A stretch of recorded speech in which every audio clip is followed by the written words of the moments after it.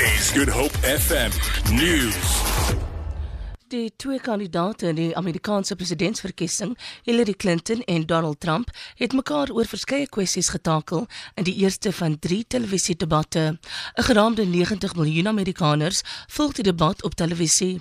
Trump beskuldig die demokratiese regering van president Barack Obama daarvan dat hy aanspreeklik is vir die veiligheidsprobleme in die Midde-Ooste en vir binnelandse ekonomiese en ander probleme.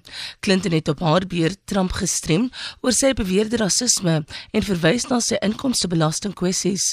Trump het klem gelê op die omstredenheid oor Clinton se privaat e-posse op 'n staatsrekenaarstelsel terwyl sy minister van buitelandse sake was.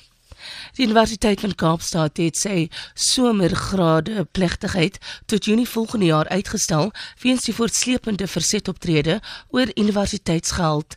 Klasse is ook vir nog 'n week opgeskort en sal na verwagting volgende week hervat word. 'n Woordvoerder van die universiteit, Elijah Moholola, sê hulle sal al die betrokkenes raadpleeg. Dit behels die jaar-eindeksamen wat moontlik geraak kan word indien akademiese bedrywighede nie die komende maandag soos beplan ervat word nie.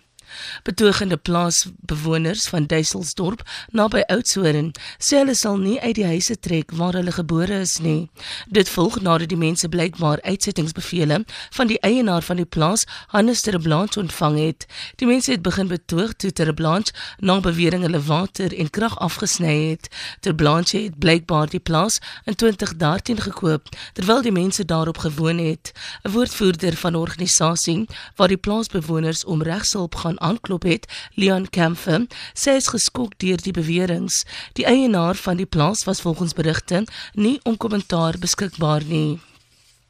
Die Weskaap het na altesaam 72 openbare Wi-Fi kontaksones nadat die regering onlangs nog 22 bekendgestel het. Die Weskaapse minister van ekonomiese geleenthede, Alan Windey, sê die stad sal eersdag nog van die kontraksones op plekke soos Beaufort Wes, Knysna, Lensburg, Mosselbaai en Oudtshoorn in bedryf hê.